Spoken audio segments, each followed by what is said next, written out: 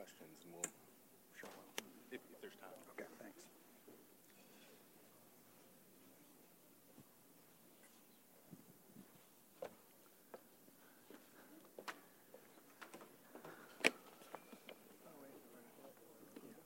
Yeah, thanks.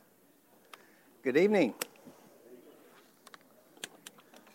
It is exciting to be here and on this special occasion to talk about a very special topic, discussing life, celebrating life, post Roe versus Wade.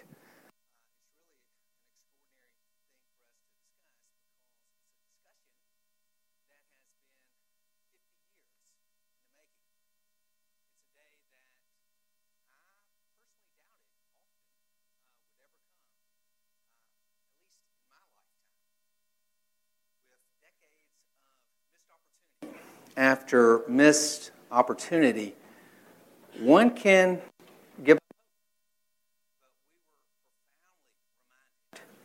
that we are never hopeless without God, for through Him all things are possible, and that He reigns as the supreme judge over all things, including the Supreme Court.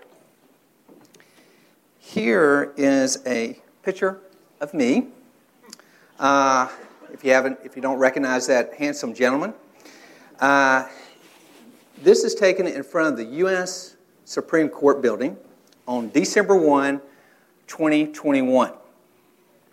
And this was right before the oral argument of Dobbs versus Jackson Women's Health Organization. My wife Lori and I were there to participate in a pro-life rally that was taking place right before the oral argument. And I wish y'all could have been there. It was a wild, just surreal scene. I've never really experienced anything quite like it.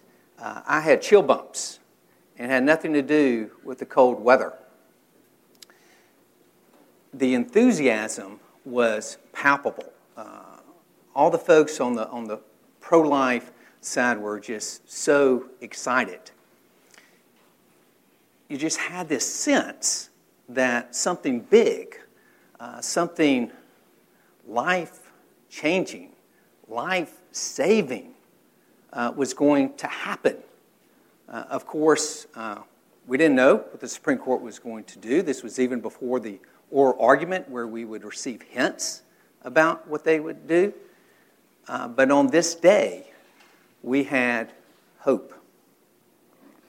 I was also struck by the number of young people who were at this rally. It's really an overwhelming number. Like this guy here wearing the Life sweatshirt, holding up the sign, "I am the post-Roe generation." This dude was prophetic. To the surprise of really many legal scholars, many Supreme Court observers, the U.S. Supreme Court in Dobbs expressly overruled Roe versus Wade. And this young man is indeed living as part of the post-Roe generation. Unbelievably, we are all now living in a post-Roe world. It's really hard to grasp that. With this all being new, a lot of us are really not sure what to make of it, wondering what it means, what comes next. A lot of folks are excited, very happy, while a lot of other folks are angry, upset. How should we react? How should we respond? In the aftermath of Dobbs overruling Roe versus Wade, it really leaves a lot of questions. Virtually all the interrogative words: why, where, what, how, when, whom. In this time that we have together, I'm going to try to address those questions. And then I'm going to call up a very special guest, Peter Winterburn, who will share with us really the perspective of Crisis Pregnancy Medical Clinic, post Roe, what that looks like. And then if we have time, hopefully we can take some questions. But the first fundamental question for us to address is why? Why do we, or should we, value unborn life? If we say that we are pro-life, and a lot of us do, it's good for us to know why. Why is that? Do we have a biblical basis for this conviction? Growing up, while a lot of my friends had posters in their rooms of various things like characters from Star Wars, Pittsburgh Steelers, Dallas Cowboys. I even knew one friend who was able to convince his parents to have a poster of actress Farrah Fawcett in his room. I had none of those. Instead, I had a poster of this guy.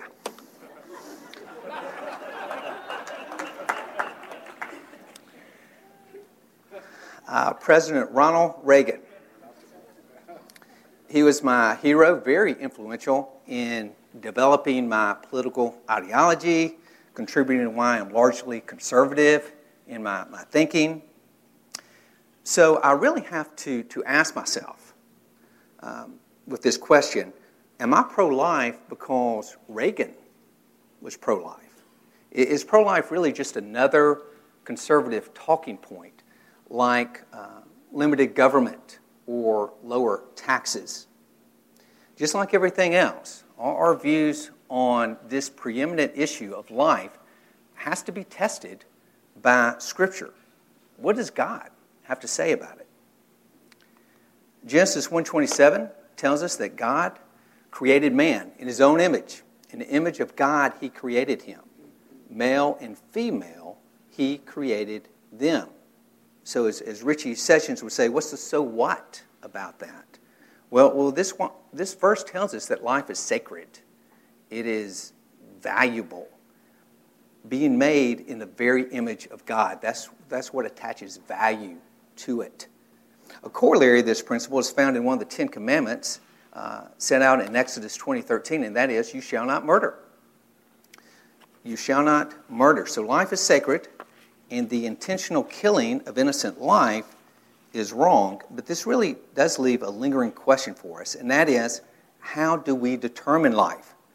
Scripture speaks to this matter as well. Psalm 139:13 states, for you formed my inward parts, and the you refers to God. For you, God, knitted me together in my mother's womb. This is a clear, unmistakable reference to the existence of human life inside the mother's womb. Also, it's interesting, both Jesus and John were referred to as persons while being in their respective mother's wombs. In both the Hebrew and Greek in Scripture, in referring to life and defining life, it includes life inside the womb. And science supports this biblical truth.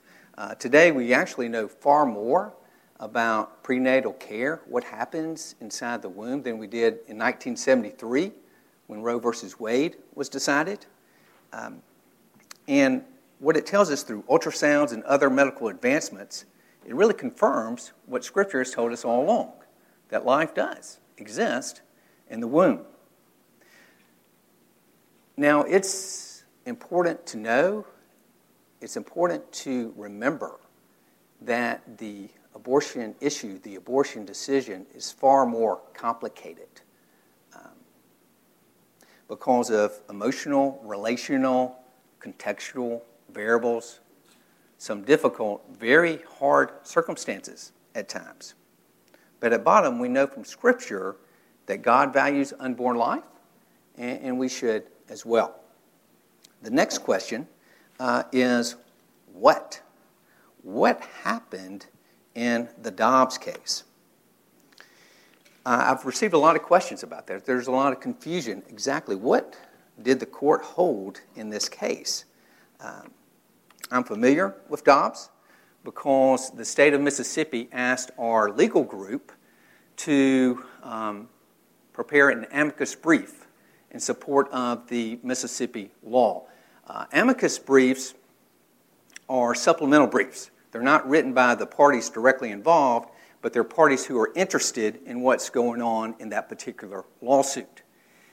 And amicus briefs can be very important at the Supreme Court level, predominantly because the justices read them. They take them into account, and they use them often in their opinions. Now, candidly, when I was first asked to participate by the Mississippi AG's office, I was reluctant. We were down a lawyer, didn't know if I could find the time. But if you're talking about the case of the century, you find the time, and I did. So we were really thrilled to be part of it. In the Dobbs case, it was a challenge brought by the owner of this building, it's Jackson Women's Health Organization. This is the last remaining abortion clinic in the state of Mississippi. And they challenged a law that was passed by the state of Mississippi that banned abortions at the gestational age of 15 weeks. That's 15 weeks. By way of comparison, the fetus has a heartbeat at the age of 5 to 6 weeks. Babies begin to move at roughly 8 weeks. All physiological functions, teeth, eyes, are present at 9 weeks. And all vital organs appear at 10 weeks. And we know that the baby can feel pain, including the excruciating pain associated with an abortion, at 12 weeks. Also, women run into serious health risk in having abortions 15 weeks or later in pregnancy, according to the medical science. So therefore, really by just about any objective measure, Mississippi's law was a reasonable one, reflecting the state's interest in both the lives of unborn babies as well as the health of pregnant women.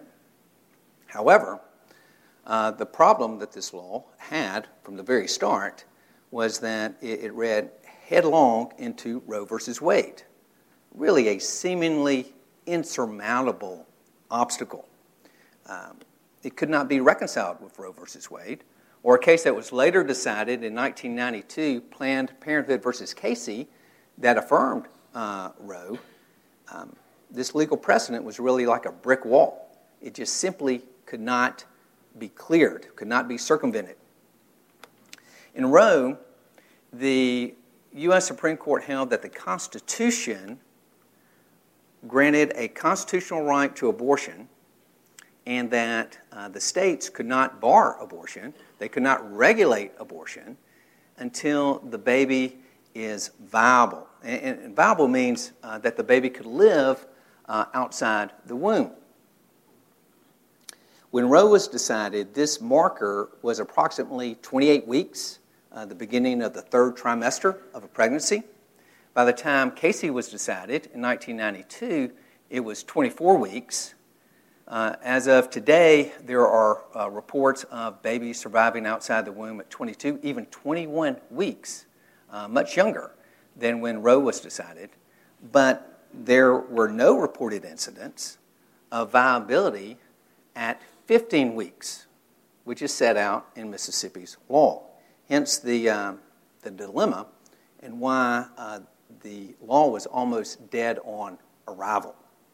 So to uphold the law, a federal court would have to get rid of the viability standard, or it would have to get rid of Roe and Casey altogether, and no federal court could do that. That is, except for the U.S. Supreme Court. And as it turns out, this is exactly what happened. Several weeks ago, on June 24, the Supreme Court rendered an opinion in Dobbs, striking down Roe versus Wade.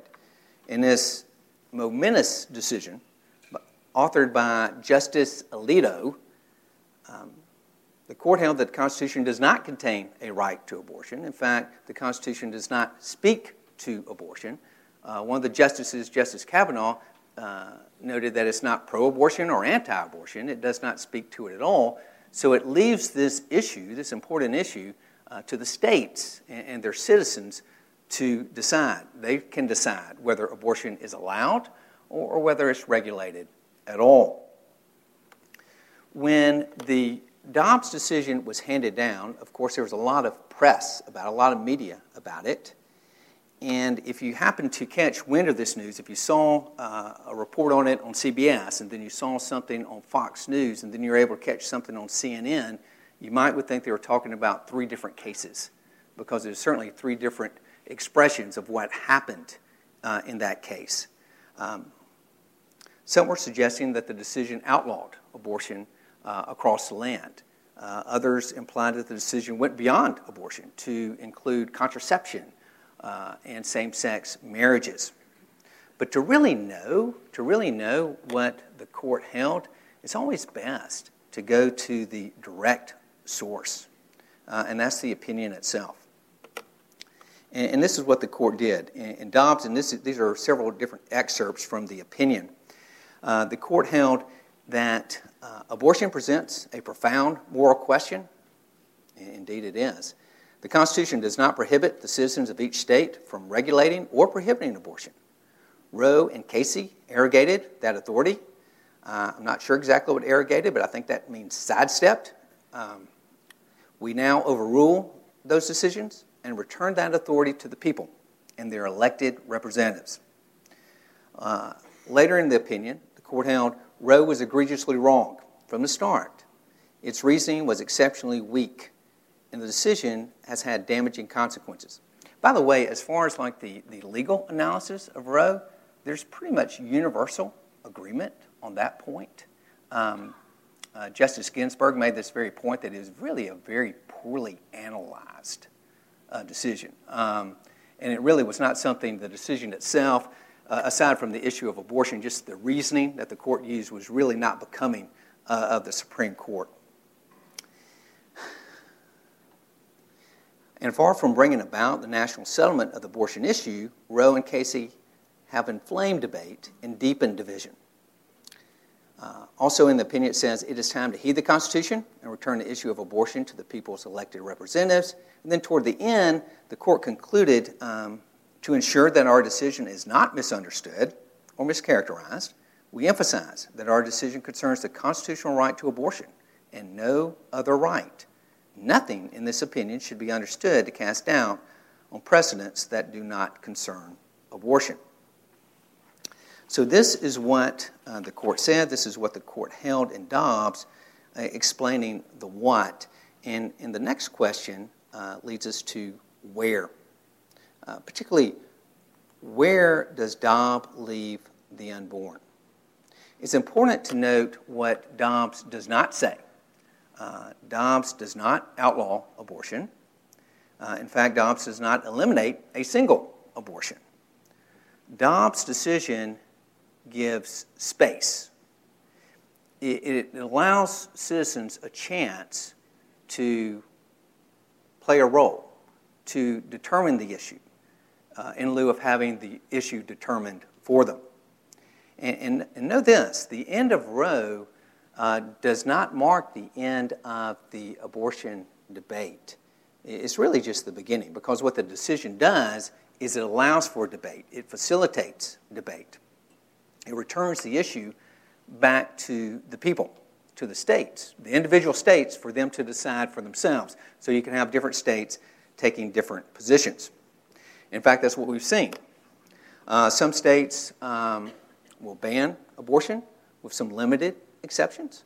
Other states will not ban abortion, but will have some regulations regarding it.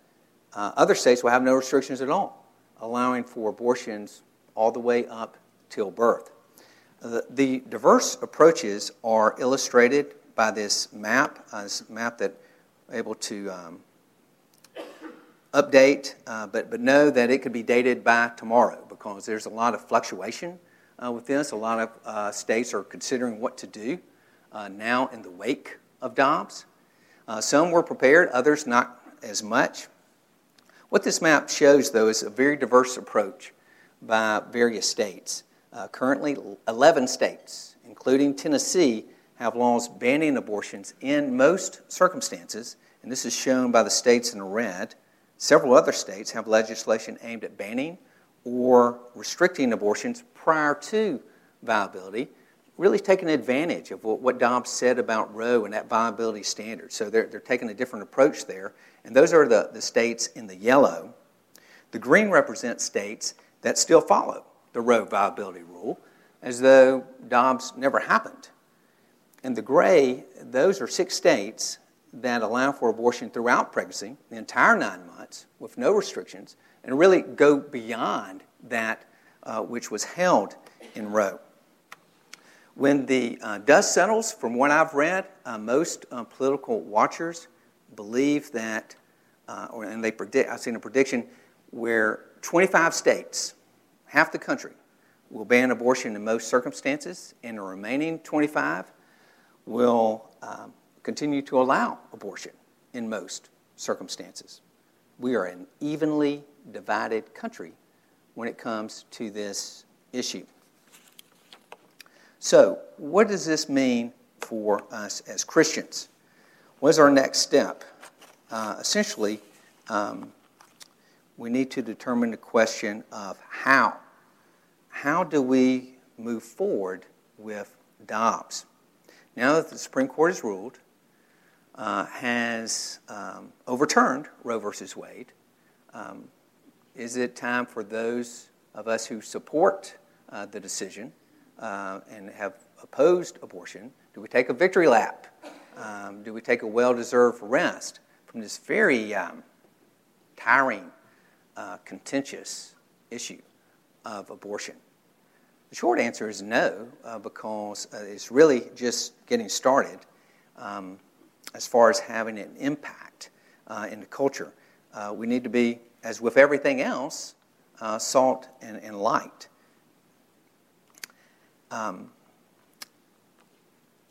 As we see from the opinion, Dobbs does not criminalize abortion. It returns the issue to the political process. And so, in being salt and light, we should participate in the process. We need to vote and support elected representatives who would support those values, the values of life, and hold them accountable to ensure that they do. This is certainly an ongoing political process. Recently, in the state of Kansas, there was a referendum on abortion in that state. And it was interesting, in a state that is considered very conservative on most issues, they voted to maintain abortion as a protected right. So coming into this political arena, it would seem that those who oppose abortion and support life, now that we have a voice, we ought to use it. To try to make a difference. But really, I would submit to you that more important than the political arena is really the impact that we could possibly have on the culture itself. Folks who have been involved in the pro-life movement, and I've met many over the years, they will tell you that they're very grateful for Dobbs. They have longed for the day that Roe versus Wade would be overturned. They tirelessly worked. They prayed for that result. But they would tell you that the end of Roe was never really the end goal.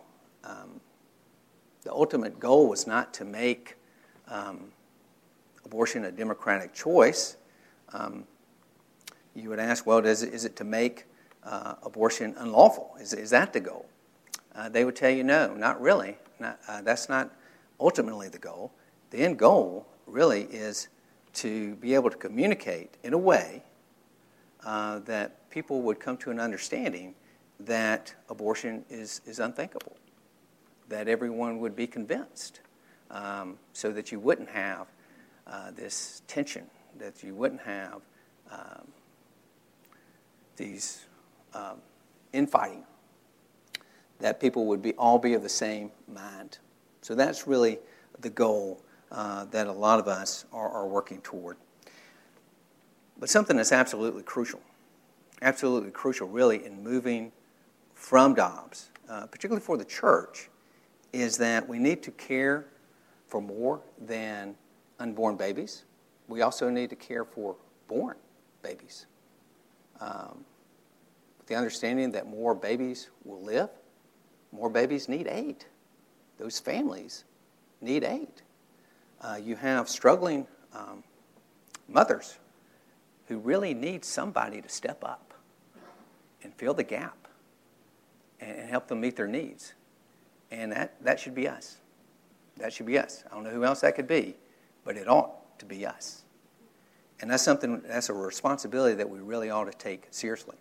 Also in helping facilitate adoption, making it more convenient, making it a more tenable option for women who find themselves with unplanned, unwanted pregnancies. In ancient Rome, the civilized, sophisticated authority of the day, they saw nothing wrong with abortion, and for that matter, they saw nothing wrong with unwanted babies being left to die. They literally allowed citizens to leave babies in a trash heap. And it was the Christians who sought out these tiny babies, rescued them, raised them as their own. Obviously, that would take a lot of sacrifice. It would take giving of ourselves to do something like that. But we need to be willing to do so again, to take on whatever's needed. If that is to help with diapers, to help with taking care of the babies as they're trying to take care of their own children, or adoption, to take care of babies who otherwise wouldn't have a home. That would seem to be our calling. Seeing the struggle with abortion is not over, really far from it. We also have to wonder when. When can we stand down? It's easy to get weary. It's hard to go against the grain of the culture, to go against the beliefs of so many people we know in our social circles, our friends, our family members. After seeing the last of Roe following a fight against it for some 50 years, there's an understandable tendency to just let up. But this question is answered by our last. We stop, we rest, we let up when our culture considers abortion unthinkable and we find other options to deal with unwanted pregnancies. Much of the rationale underlying support for abortion seems to be a product of a lot of postmodern thinking that we have in the culture today. It's really this idea that no one can say with any certainty what is right, what is wrong. There's really no universal standards. There's no absolutes. It's really up to the individual to determine what is right, what is wrong in their own eyes. You've heard people say, perhaps, well, I personally wouldn't choose to have an abortion, but I cannot impose that value on someone else. And I would suggest to you that that could beg a question, and should beg a question of why not? Because typically that's how laws work in society. That's how it works with murder, that if we, as a society, condemn it, then we are necessarily imposing our values about life on others. Our challenge, then, is to reveal the truth about abortion in winsome, convincing ways until, alas, abortion is unthinkable. But in this quest to make abortion unthinkable, we undoubtedly face challenges. We face conflict. We face confrontation. Leading to the next question, a very difficult question of which. Which response shall we choose? Following Dobbs, the abortion issue will and has already become more contentious. Half the country believes that a fundamental right was stripped away from them. And many are taking frustrations, or at least some are taking frustrations, out on Christians, knowing a lot of us oppose abortion. Some groups have gone as far, and these are just a handful of groups, and not representative at all, but it is alarming. You have some groups has gone as far as vandalizing churches and vandalizing crisis pregnancy centers, like this graffiti that was found on site of a crisis pregnancy center in Miami, with implicit threat there. I've read that since the leak of the Dobbs decision, and that happened before the Dobbs decision itself, there was an infamous leak of it, some 50 crisis pregnancy centers have reported incidents of violence, vandalism, and or intimidation. Really a lot of hostility. I recently read a story about this young lady, this teenager, Grace Harstuck. She was walking around, going door to door in Kansas. That's where they had the referendum law about abortion.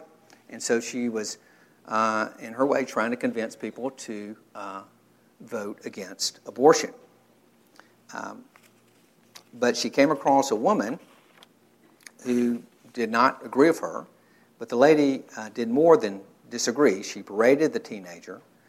She followed her as she tried to walk away. She cussed at her, and she shoved her, and she hit her, yelling at her, "I hope you get raped. I hope you get run over by a car."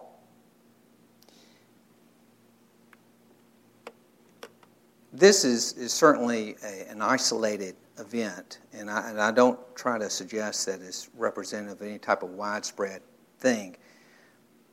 But attacks like this are obviously concerning, and I think they're somewhat unprecedented. But even when there's no physicality, it is common to run across some hostility, some antagonism, bitterness about this issue. It's an issue that really people become very passionate about. There's a growing sentiment among those who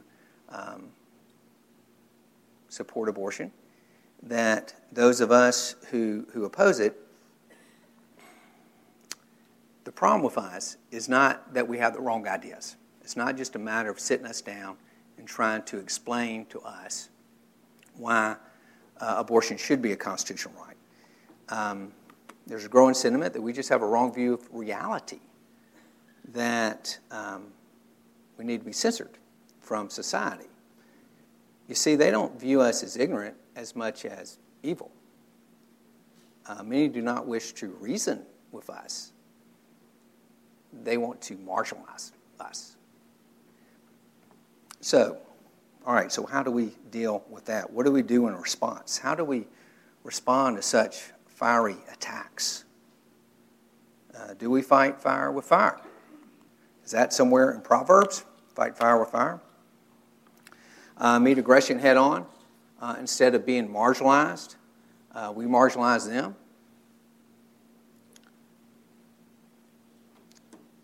No, that's not our calling. We don't meet fire with fire. What we do is we meet fire with water. We need to make every effort to quench the anger. And we would do well in this regard to listen. Just listen. Try to understand where the person is coming from, their perspective, while speaking truth. I heard a statement I've heard someone say that I think is very true with this is we should try to win people, not arguments. Being a lawyer, I'm trained and experienced in rhetoric. I can win arguments. I can do that. But I can never convince someone who supports abortion that maybe they ought to reconsider if I make that person feel stupid or I make that person feel ashamed. I can only make headway if I can make that person feel valued, as valuable as the unborn life that I want to save. Interestingly, at this pro-life rally shown here,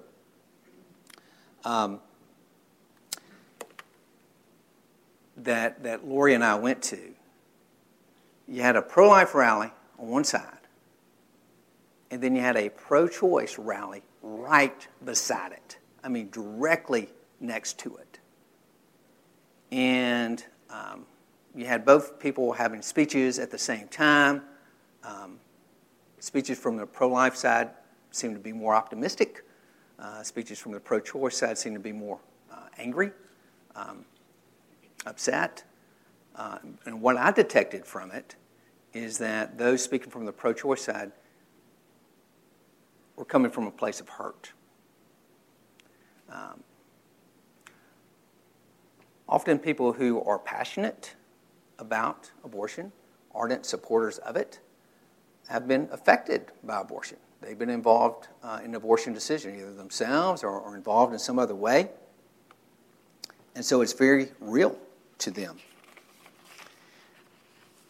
Lori observed, and I think this was right, it was really, when you had this pro-life and pro-choice right beside each other, it was really the epitome of free speech, because everyone had their say. Each side was able to speak whatever they wanted to say about abortion, and it was in this symbolic venue right in front of the U.S. Supreme Court. But something was missing.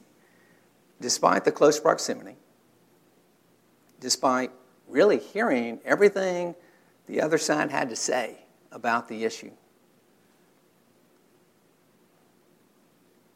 no one was really listening or making any attempt to understand the other. We must meet people who hate what we stand for, with love, understanding, compassion, and a whole lot of patience.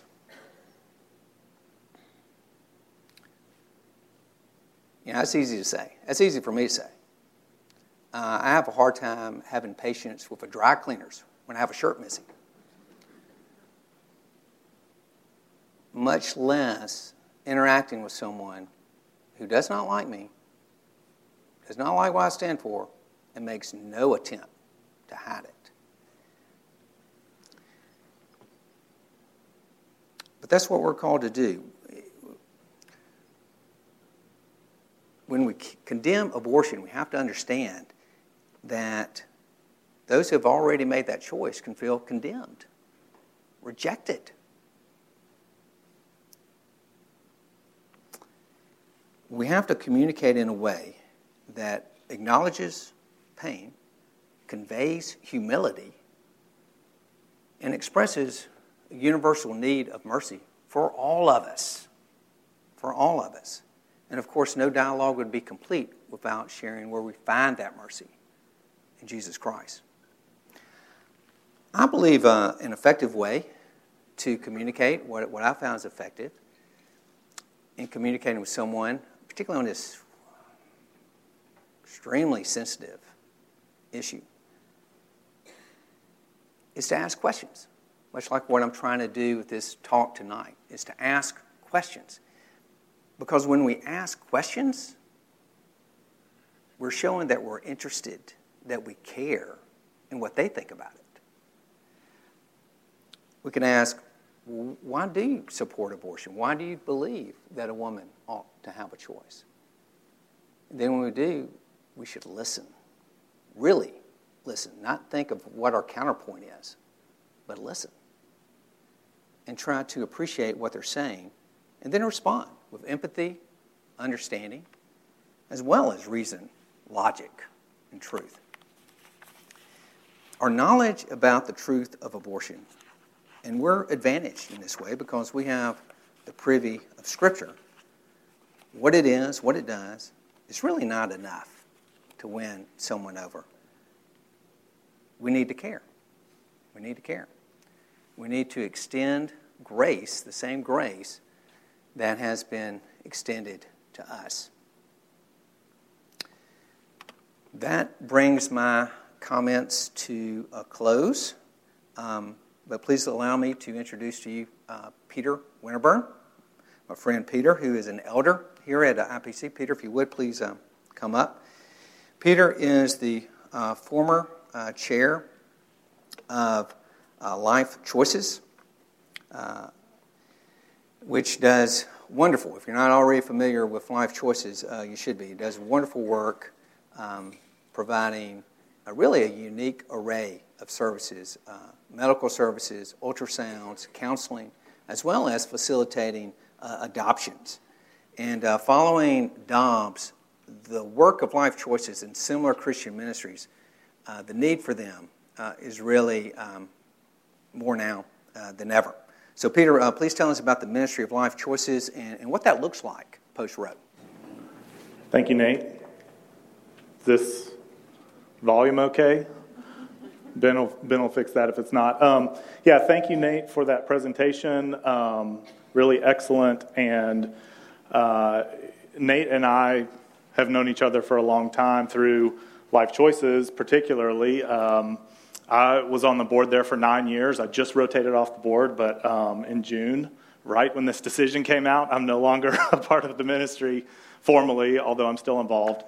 But Life Choices is a pregnancy medical clinic here in Memphis. We have 2 locations, one in Raleigh and one on Poplar, right next to the Planned Parenthood on Poplar. And one of the things that I do when I speak about Life Choices, I try to do every time I speak about Life Choices, is talk about a couple of the offerings that we have. Particularly one of them is our HOPE ministry. And HOPE stands for helping others with past abortion experience. Because in a room this size, there are people that have had abortion in their past. And I'm so glad that Nate touched on what he did in speaking about this, because I have found in my own experience as a believer, as a pro-life Christian, that in some circles there's often a tendency to yell and scream and condemn pro-choice people or people that have had abortions, and there's a real missed opportunity to care and show love to people that might disagree with us on these thoughts and that might have abortion in their past and need help and healing and maybe don't realize that there's healing in Jesus Christ and there can be forgiveness and there can be healing from a past abortion. And so that's one of the things that Life Choices does. But we offer free ultrasounds, free pregnancy testing, free STD treatment. If there is an STD, we have a medical director. We work under his license. Dr. Tom Gray is an OBGYN here in Memphis, and he's our medical director, and he reviews all the ultrasounds. So we do limited obstetric ultrasound that are all free of charge because everything that we receive funding-wise is private donations. So we offer that, and now that Roe versus Wade has been overturned, there's a big question about how do PMCs like Life Choices shift? What do we do differently, if anything? And how do we operate differently, if at all? And that's one of the things that our board and our staff are talking about right now, but I'm just going to plug this really quick. For anybody who might be interested, we have in 6 weeks, we have an annual fundraising banquet every year at Bellevue Baptist, and it's 6 weeks from tomorrow. So if anybody is interested in attending that banquet and hearing about what Life Choices is doing in this community, please come see me. I'd be happy to talk with you about it. But I'll just give you a brief snippet. Life Choices has talked for quite some time about expanding some of our services and perhaps even expanding one of our facilities or building an entirely new facility. And a lot of us think that now that Roe versus Wade has been overturned, we're going to need more space. And for instance, we have a section of our ministry that's the baby prep program, And we have basically a couple of closets in these facilities where we have baby supplies, we have diapers, we have bottles, we have blankets, we have things that are donated, things that people bring to us. We're going to probably need to expand those sections of our ministry by tenfold, perhaps, now that this decision has come out. If more babies are born, if less abortions occur, which is still something that actually, in my opinion, remains to be seen. As Nate said, Roe versus Wade being overturned doesn't automatically mean there are less abortions. It means that every state now gets to decide what their abortion laws are going to be. Will people be allowed to travel state to state to find the state that suits their abortion preference and have an abortion if they want one? Will just as many abortions take place? I don't know. So just because Roe versus Wade is overturned doesn't mean the victory is won. It's like Nate said. It's kind of just like every state now gets to decide. So there's a lot going on. I have a lot of thoughts about the opinion and everything else, but I'm not going to talk about that. But I will just say one thing that's interesting to me is that in 1973, when Roe versus Wade was decided, there were 30 states that outlawed abortion at that time. So immediately with the decision, 30 states' deliberative processes and all that stuff just came to an end. It was imposed upon the whole nation. 50 years later, when people say, oh, we've had this reliance interest on Roe versus Wade and the ability to have an abortion, it's a fundamental right in the Constitution. Well, Dobbs said, no, it's not. That was bad law. That was a bad decision from the start. There's no fundamental right to an abortion in the Constitution. And immediately after 50 years, there were 22 states that still had a trigger law on the books that 30 days after Roe versus Wade is overturned, abortion's illegal.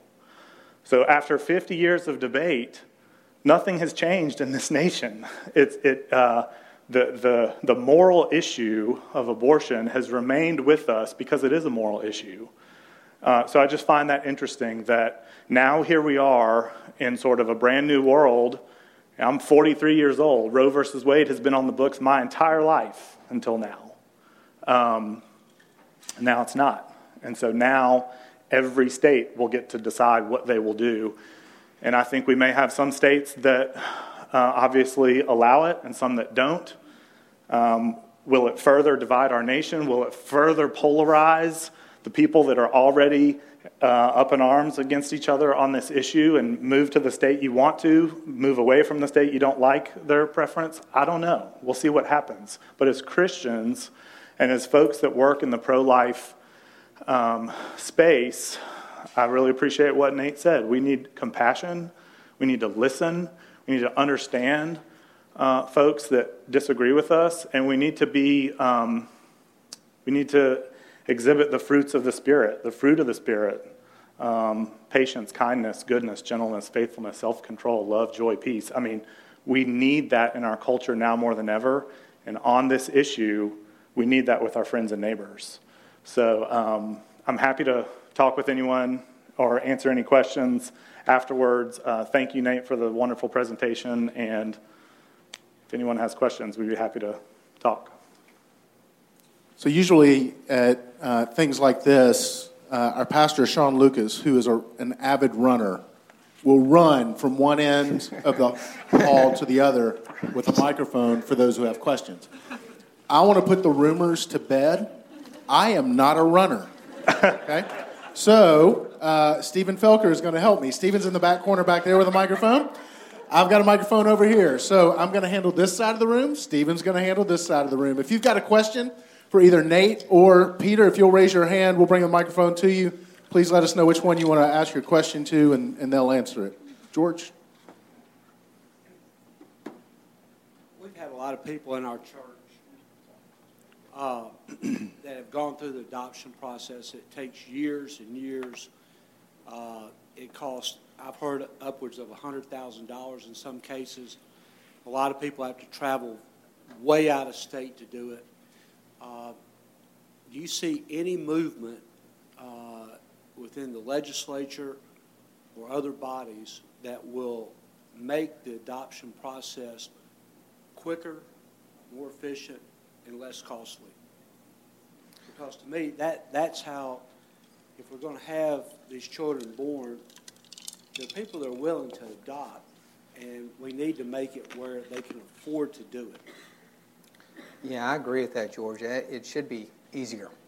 We should be able to match up people who are really wanting babies with those babies.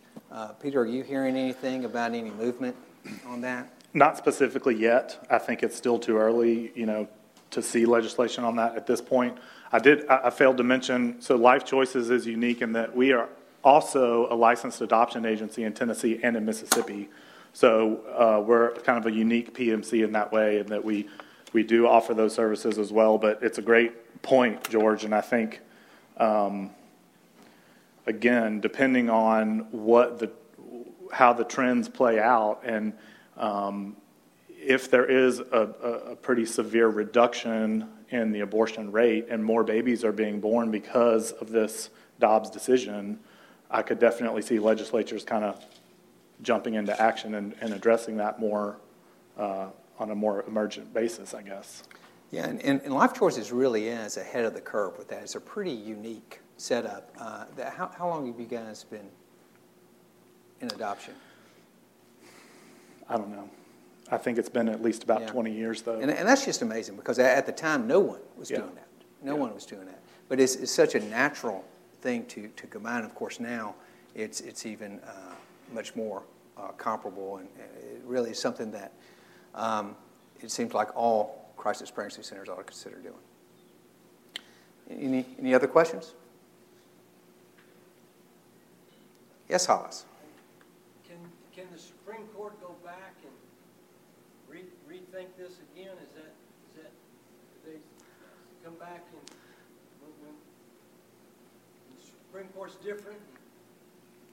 Regrettably, that's exactly right. It wouldn't seem to be true. That was one of the things that really opened my eyes when I went to law school. I really thought that the law, the Constitution, it would be based on how it reads, but often it's based on the reader. And so, no, it could change. If you have 5 justices who feel differently. Back and forth, back and forth, back and forth. That's possible. I mean, In theory, yes, that is possible. One of the profound things about the Dobbs opinion, in my opinion, and it's actually a very readable opinion. I would encourage anyone to pick it up and read it. It's not very long. If you read all the dissents and all the concurrences, it's longer. But if you just read the opinion, one of the things that Alito said was really that Roe versus Wade was wrong from the start, and that the right to an abortion is not something that's deeply rooted in the nation's tradition and history. And that's the basis for really finding a fundamental right that's not specifically enumerated in the Constitution under the 14th Amendment, which is what happened in the Roe versus decision. So Alito pretty much went through all the history and said Roe didn't follow precedent. It didn't follow this principle of stare decisis, and pointed out why that was the case and said it was wrongly decided from the start. And even Ginsburg had been quoted as saying it was poorly reasoned. So Alito and these 6 justices kind of said it right and said, here's what the Constitution says and here's what it doesn't. Now the states feel free to do it. But yes, in theory, another iteration of the Supreme Court could come back and overturn it, in theory. Maybe 1 or 2 more questions, Fred? Nate, have you heard anything, read much about as far as enforcement of the restrictions? Oh, those old people. As far as enforcement of the restrictions on this in terms of going forward, I know I had read a few things where DAs have said they weren't going to prosecute in a lot of cases. And I know it's too early to see that, but I don't know whether you've seen or read anything about that. No, I guess that's yet to be seen. Fred, Fred's question is, well, how's this, will these, if you have laws in place, will they be enforced?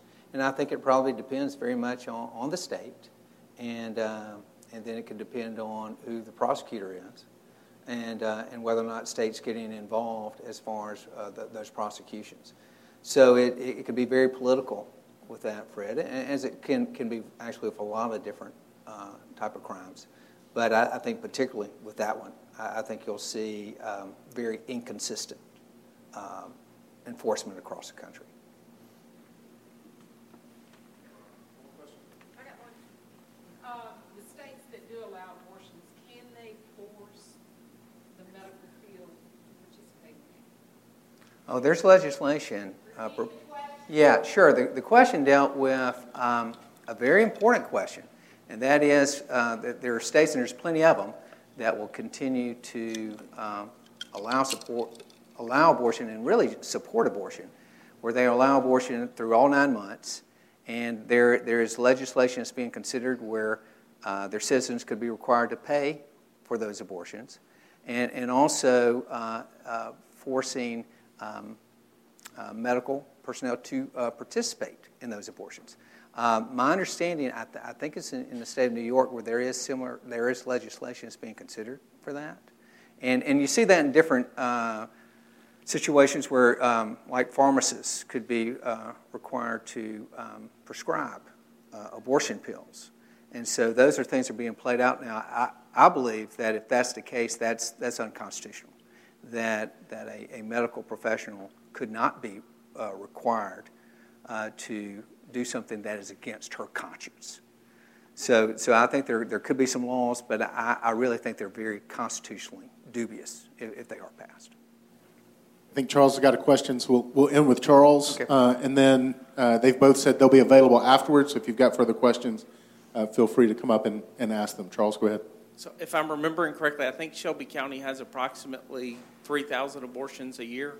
Are we expecting a short-term significant change to those numbers? Or are we expecting specifically in Memphis there to be 1,500 babies that are unwanted in Memphis? I would sure hope that there would be a decrease in Shelby County. Peter, can you speak to that? Or Yeah, Charles, it's a great question, and these are kind of questions that, like, our board is asking ourselves right now. Like, we don't know. We don't know what this is going to look like. I mean, in theory, you would say, okay, well, there were 3,000 abortions in Shelby County. All of a sudden, the trigger bill goes into effect. Abortions are not going to be legal, so there's going to be all these unwanted babies. Or all the women that were going to get abortions anyway are going to travel to the nearest destination and get one somewhere else. I mean, we just don't know how that's all going to play out. I mean, we're trying to prepare as a ministry for that possibility that there are going to be, babies that need care. There are going to be mothers that need additional care, et cetera. And kind of like beef up our baby prep program, beef up a lot of the portions of our ministry that have been smaller.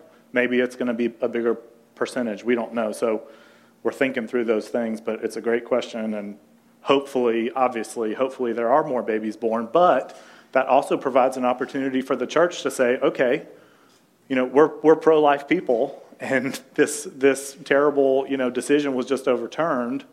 Now how do we step in and care for these moms and care for these babies that need our assistance? I think that's a great question for the church to be asking. Okay, will you join me in thanking both Nate and Peter for being here with us tonight?